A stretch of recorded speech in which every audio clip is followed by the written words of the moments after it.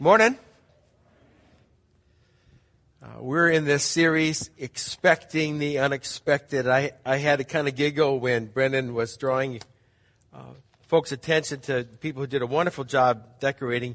You know it's good when a colorblind guy thinks, wow, this looks good. I don't necessarily see all the colors, but there's some pretty cool shapes out there. Anyhow, we're looking at Expecting the Unexpected, and it was funny because Kathy Worley is as kind of the team lead on this thing, and she does a great job with design and thinking it through. And she just went through a painful surgery, and Brendan and I come walking out of the office, and she's laying on the floor. We're like, oh no, we broke her. What are we going to do? So above and beyond the call of duty, Kathy, way to go. We appreciate you. Wasn't quite expecting that.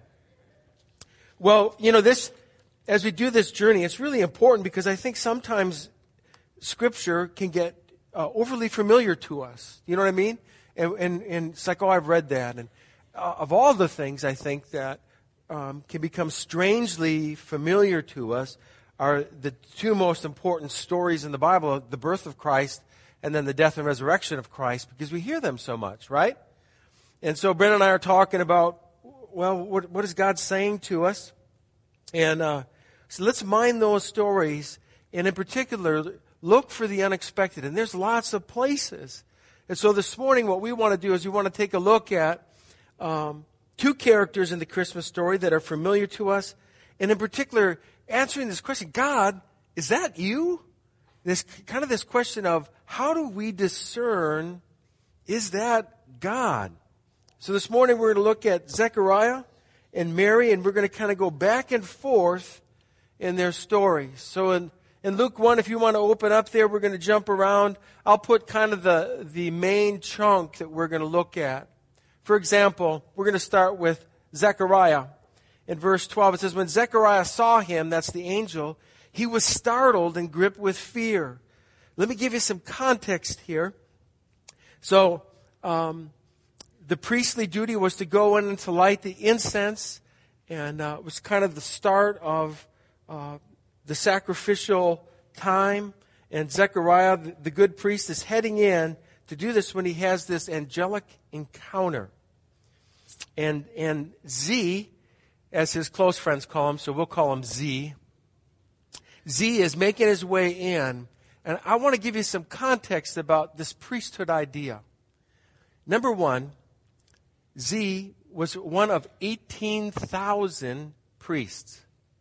Yes, you heard that right, 18,000. So if you think we have a lot of pastors, we can't compete with that. But I want you to get the background of this. He's one of 18,000. They serve terms in the temple twice a year, a week long. They go to the temple in Jerusalem to do this kind of thing. The service that Z is doing is once in a lifetime. So what do you think the odds are of lining up all of that at this time when Christ will be born? Do you think maybe God's at work? 1 on 18,000, he does it once in his lifetime. He's only there 2 weeks out of the year. I think that's a great vacation schedule for these priests. Maybe we can work that up, Brendan. We're here twice, a year for a week-long stints. Anyhow, it's amazing. And I want you to notice for Z, as he steps into this, what is he, people? What's his experience as he steps in? He's startled. Give me your best startled look. Janet has a really good one. Come on, work with me. Yeah, that's good. We got that on video camera. That will be on YouTube this afternoon. So, on the other side of town, there's this young lady, Mary. And we know lots about her. This is what happens in her story. The angel went to her and said, greetings, you who are highly favored. The Lord is with you. And Mary was greatly troubled at his words and wondered, what kind of greeting might this be? So she too is startled, right? She's like, wow, what is happening here? Now, let's think about Mary. Mary is betrothed to who? Joseph. You know the Christmas story. Now, when you are betrothed to someone, it's in Israeli culture, it's a two-part deal. The biggest part of the deal is the engagement. The first part where you kind of work up the contract. Who's going to get what? What are you going to give to get this bride? How is this going to be established? And the family works all those details out. And that happens in the engagement phase. So here in America, when you're engaged, it's just the beginning, right? We look at the wedding as being kind of, there it is, it's done. But listen, by the time you are betrothed to someone, you are basically married. The deal's been cut. Already the goods have been swapped. It's just a matter of making it final on the signing day. So this is where Mary is at. Furthermore, I want you to think about this.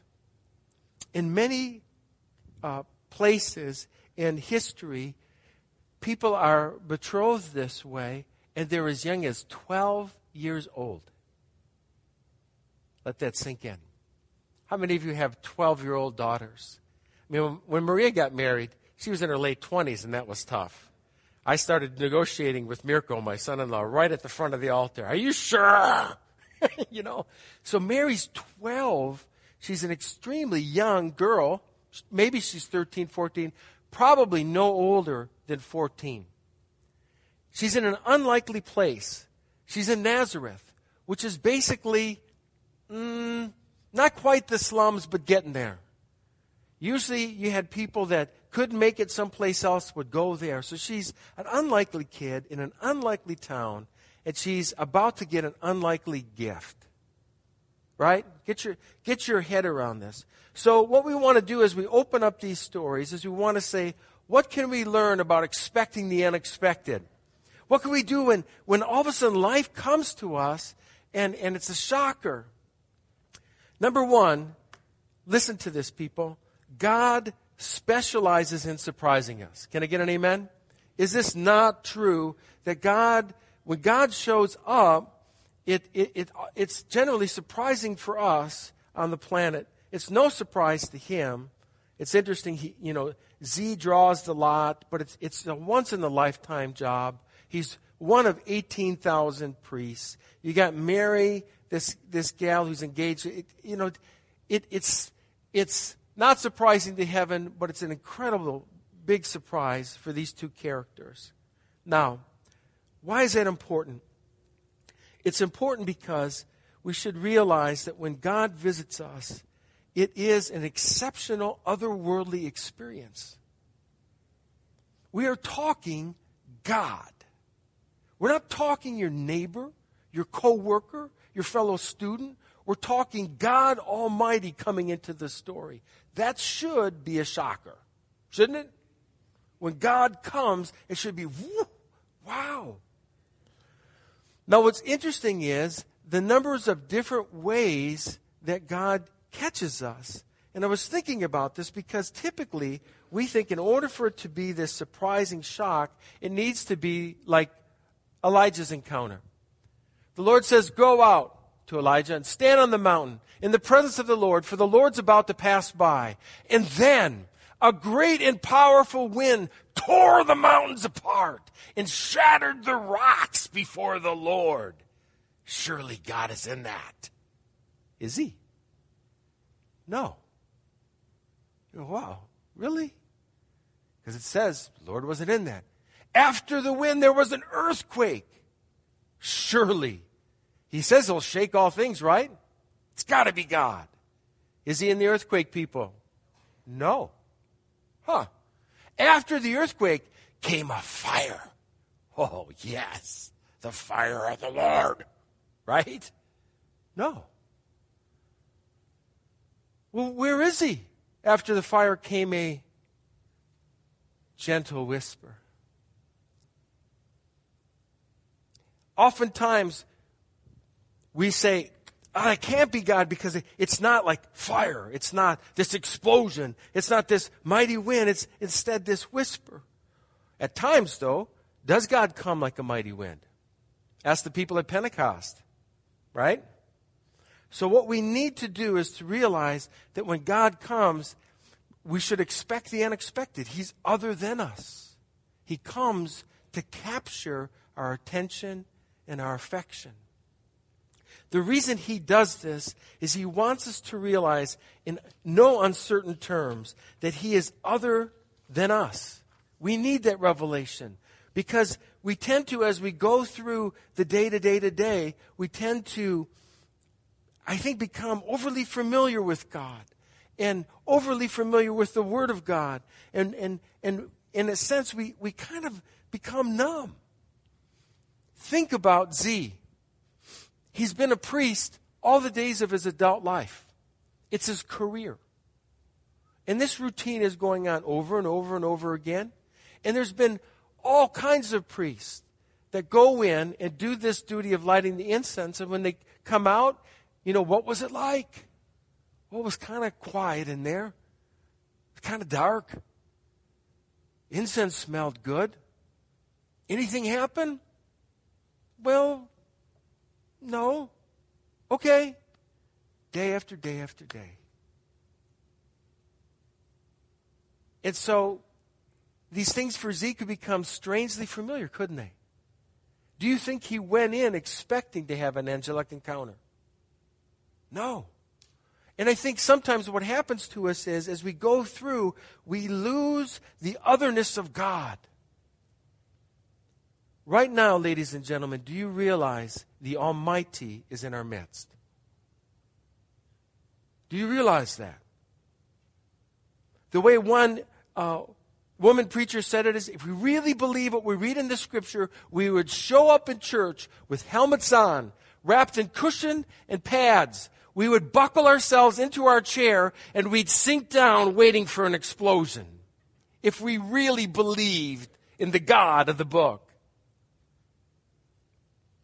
I'll see you next week with your helmet on. But seriously, is this not true? If it's God, it should be other than what we expect, right? But sometimes we get so casual, we kind of go through the moment. And so I think part of what is happening in Z's life is he's being faithful. It says he's righteous. It says he and his wife have been doing good works. And we can become a lot like Z. You come here Sunday, 9 o'clock. You probably sit in the same spot as Pastor Tom nailed a couple weeks ago. And you're faithful. You serve at different places. But sometimes we've got to go, am I really looking for the Almighty other than God? Or have I shrunk him down into a little box that surely can't contain him? So, you've got this thing that's happening. God comes to surprise. Now, what is this all about? Well, here's what the angel says to Z in Luke 1. He says, but the angel said to him, don't be afraid, Zechariah. Your prayer's been heard. Your wife Elizabeth will bear you a son, and you are to call him Zechariah Jr. No, call him John. It's very unusual. Normally in, again, Jewish tradition, if that family name, if John was not in the family name, you wouldn't call him that. So God is saying, we're going to add this guy to a different family line. Hint, hint. So here's Z. He gets this news, this other encounter, and he says, you're going to have a son. Now, I want you to think about this guy who's been faithfully serving the Lord. And we know at the start of the story that he and his wife have been childless. I've, through the years, as a marriage and family counselor, worked with people who have fought infertility. They've gone the route of trying to work on the timing, all the kinds of things you can do, checking the hormones. Some have gotten all kinds of different treatments. It is an arduous and pain-filled process. And watching these couples, sometimes they come and see me because in the quest of having children, what should be a joy of marriage has become, I had a lot of hard work. Doesn't seem to work. In their culture, you know what it would have been seen of? They believed in retributive theology, which is you get what you deserve. So it would be a quandary for the community. This is what it would sound like at the marketplace. Is she pregnant? It's so hard to figure out. Zechariah and Elizabeth seem like such good people. They seem so godly. They seem so righteous.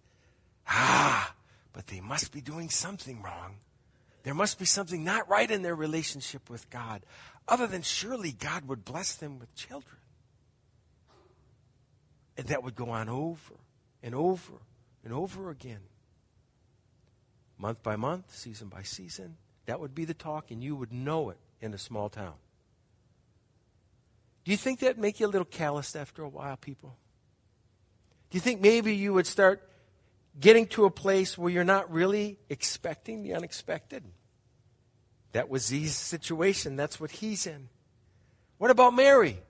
Mary hears this. Wow, you talk about a mind blower. This little girl is just thinking about getting married. Probably sometime in, surely within the next year. Could just be a matter of months. She's planning her wedding. My son Joe is going to get married next weekend. He's marrying a young lady who's an event planner. She has planned events, large-scale marketing events for Best Buy. She now works for the Red Cross and all their major fundraising efforts. Red Cross is a big organization. She plans the events. Ladies and gentlemen, for well over a year, we've been getting spreadsheets and task lists and timelines. She is locked in. She does not miss a beat. It's like, wow. I mean, if I need something planned, I'm going to ask Kristen to do it because she doesn't miss anything. She just dots all of her I's, crosses all of her T's, and gets it done. I don't know what Mary's thinking right now, but she's certainly not thinking about having a baby. Not yet, right? So the angel comes, and it's one thing now, if you cross back to the story, it's one thing for Z to hear that he and his wife in their old age are going to have a son. Who does that sound like? Abraham and Sarah with Isaac, right? It's like, well, you can dig back into history and that happened. How many times has God come and impregnated a young teenage girl to deliver his son? This is like blow your theology up. Right? So here is Mary thinking wedding, planning wedding, eventually children, sure. And God says, you're going to give birth to a son, and you'll call him Jesus. Now, why does God do these things? We know that he comes in a way that usually captures our attention because he wants us to realize he's other than us. He's bigger than us. He's greater than us. He's more than us. But he presents these plans that seem audacious. Why didn't he answer the prayers back when they were well within their child-rearing years? I think, I didn't get a chance to double-check this, but I think the record for oldest woman delivering a baby is 69 years old. Wow. I'm 56, and I think if we had a baby in our house, I'd die. What is God doing? Well, this is the principle. All of God's plans are God-sized. Of course they are. But we forget that, don't we? And he's coming to both these people and he's saying, I got a God-sized plan for you. Now go back to Z. He's in a moment where this has got to be a little tricky for him, and his mind is getting blown, and he can't put all this together. First of all, it's an angel that's talking to him. That's never happened probably in his life as a priest. And this angel who's talking to him in this moment tells him he's going to have what he's always wanted his whole life, a son. And strangely, he needs to name his son this different name that's not in the family tradition. That's a bit of a mind blower, isn't it? And oftentimes what happens to us when it comes to thinking what we got the plan of God is we're like this goofy t-shirt I saw. Look at this. God told me to tell you not to believe any other person who told you that God spoke to them and to give me your lunch money. See, usually we're after lunch money plans. It's that because we can handle lunch money, but really what we need to be thinking about is something like this. A God-sized plan. This is a 777-pound hamburger. You can actually order this. You got to do it several days ahead of time. 700, look at that, Brendan. What do you think? 777 pounds. And what's happening here is that God is blowing up their world, not to blow up their world, but to make them realize that all my plans, and to help us realize all my plans are God-sized. Like 777. I thought that was interesting, a spiritual number, right? 777. If it was 666, I wouldn't use it. 777, I can use it. You see, God does this not because He just wants to make you crazy and flip your lid, but because He wants to lead us into an important truth. A truth that we need to get our heads around. That God doesn't need our ability. Do you realize that? He doesn't need our ability. What He needs is our availability. That's what God is after.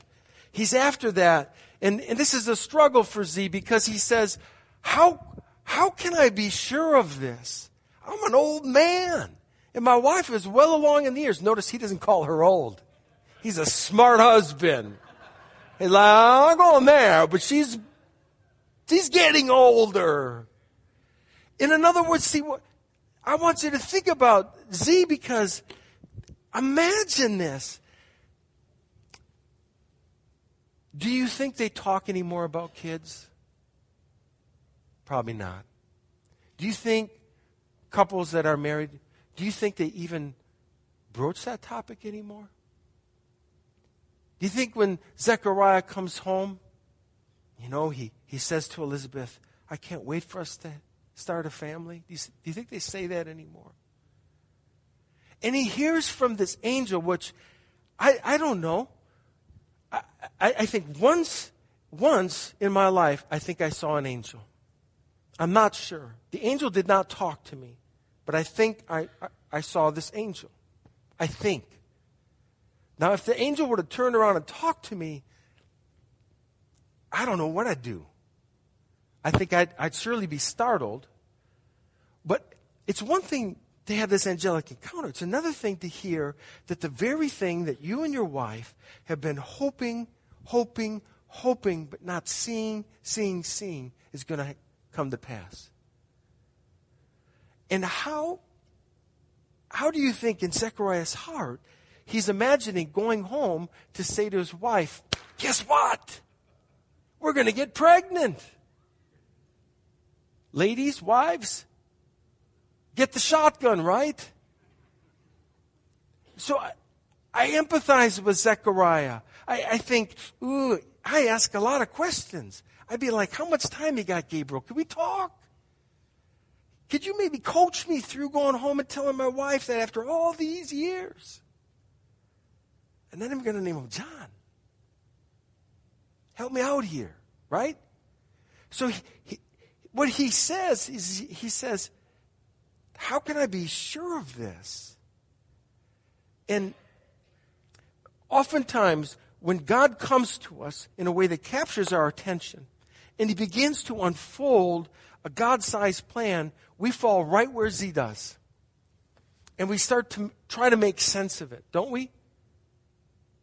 That sounds a little radical, God. I mean, I'm not even sure we're on priestly health insurance anymore, right? I don't know if the pregnancy rider is still working on that.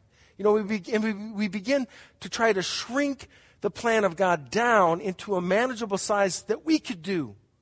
And the whole point of God is He's blowing that up because He wants it to be only something that you could do with Him. Is anybody guilty of this? I'm all the time. I could so resonate with Zechariah. I mean, so many things. I think, how would I ever tell my wife that? How will I ever tell the congregation that, God? What if they don't believe me? And my brain goes. So my heart just goes out to Zechariah. And I think we should learn from him that in this moment where the the unbelievable, unboxable God comes and delivers this incredible, mind-blowing plan that we should beware because we will try to shrink it down with reasonableness and ration. And this is what Z is doing, and as the story goes, he's told, you know what, you're not going to be able to talk because I don't want that kind of talk spreading around. I just want you to, Zach, just be quiet and watch me work. Just be quiet, watch me work. Now, how does Mary do?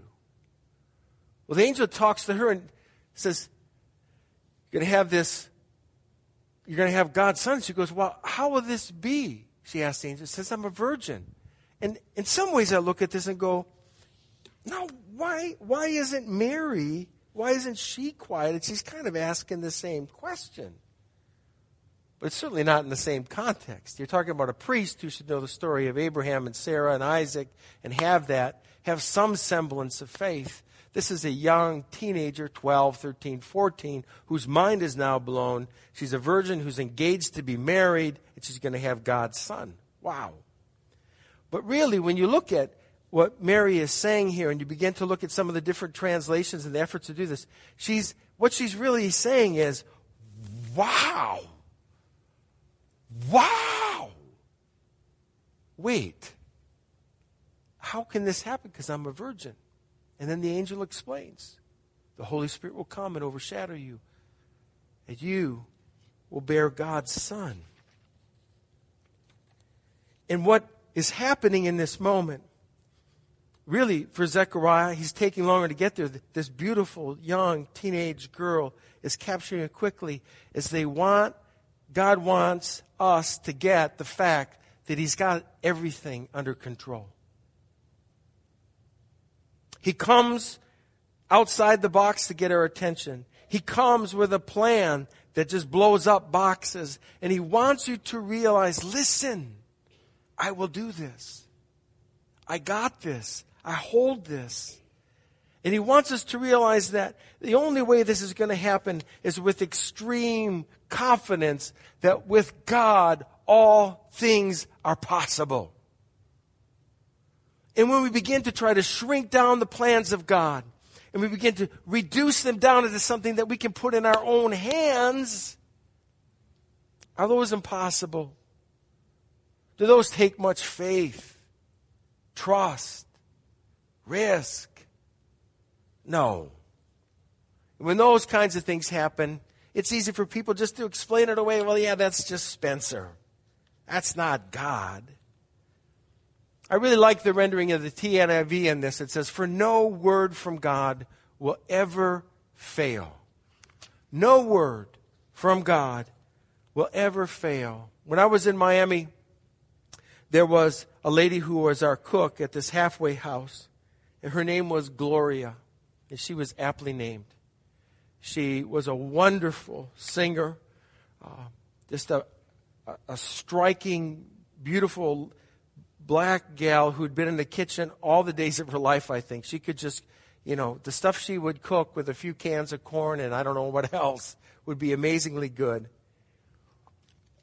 But as good as Gloria was at doing those kinds of things, the thing that was really remarkable was her faith. And this was a halfway house where people that had committed crimes would go to the Dade County judge, and the judge would say to them, listen, you could do your time in the slammer, or you can go to Riverside Halfway House, maybe get your high school diploma, and maybe get some training for a job and get straightened out. Kid, which do you want? And most of those young kids, first-time offenders, would wind up at Riverside. But do you think because they came to Riverside that they were all fixed? No, they were rascals. And they would attest to me that somehow Gloria has eyes on the side of her head and the back of the head. Because when Gloria would bake, she'd open up all the windows and it would flow through. And if there was any sense of liking baked goods in anyone, they'd be drawn to the windows as Gloria baked. Now, these guys are guys that, they probably stole cars, robbed banks, maybe shot at somebody. Do you think stealing a few cookies is any big deal to them? Nope. So they were famous for trying to rip off Gloria's kitchen.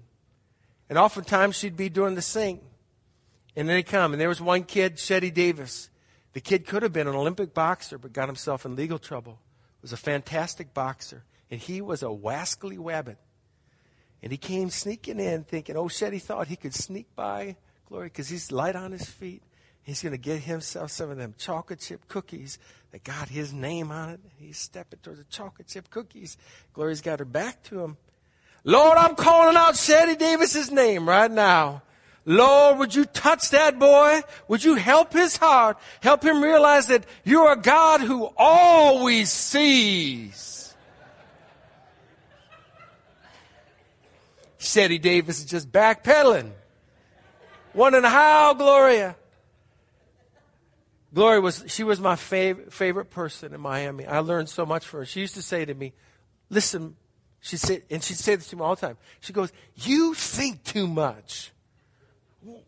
Well, what's wrong with that, Gloria? She goes, listen, God said it. I believe it. Let's do it. Yes, ma'am. And then she'd always finish, you'd be walking out the door. She'd give me an exhortation. I'd come in, I'd tell her about some of the counseling that was going on. I was like, oh, Gloria, I don't know if this is going to work. What? What? God said it? Do you believe it? Yes, ma'am. Well, is he going to do it? Yes, ma'am. All right, then. Get out of here. And she'd call out my name. Lord, I'm calling out for Mark. Help him to stop thinking so much and start believing more. See, she had a merry heart. Not M-E-R-R-Y, and M-A-R-Y. Because Mary really is the example to follow in this. You see it in her heart. You see it in her response. You see it in what she does. Yes, God startles her. Yes, God's plan is mind-blowing. Yes, the things that God is calling her to do stretch her, and it's impossible, certainly impossible for her to do.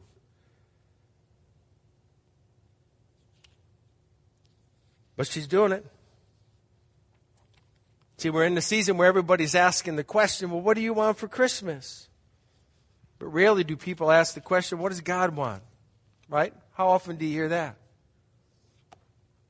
Mary knew. She captures it in this verse. I am the Lord's servant.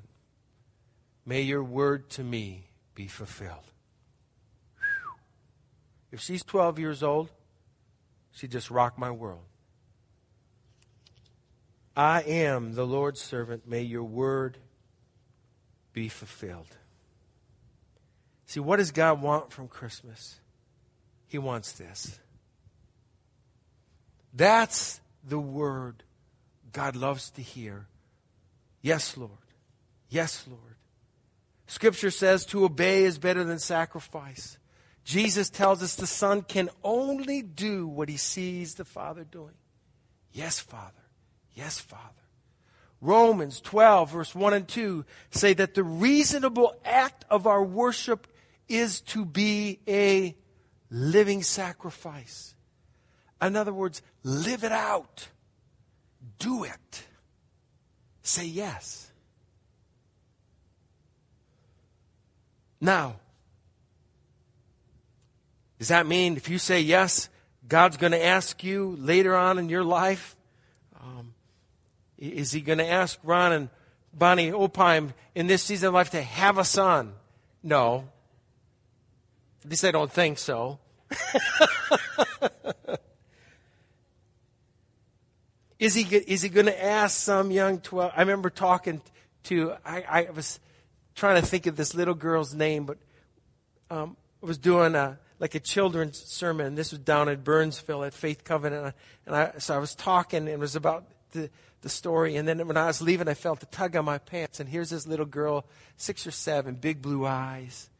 I'm going to have God's baby. I said, really? Would you do that? Yeah, I'm going to do it. Well, guess what? You don't need to. I mean, that's already happened. But you know what? You can carry God's Son around in your heart. That's important.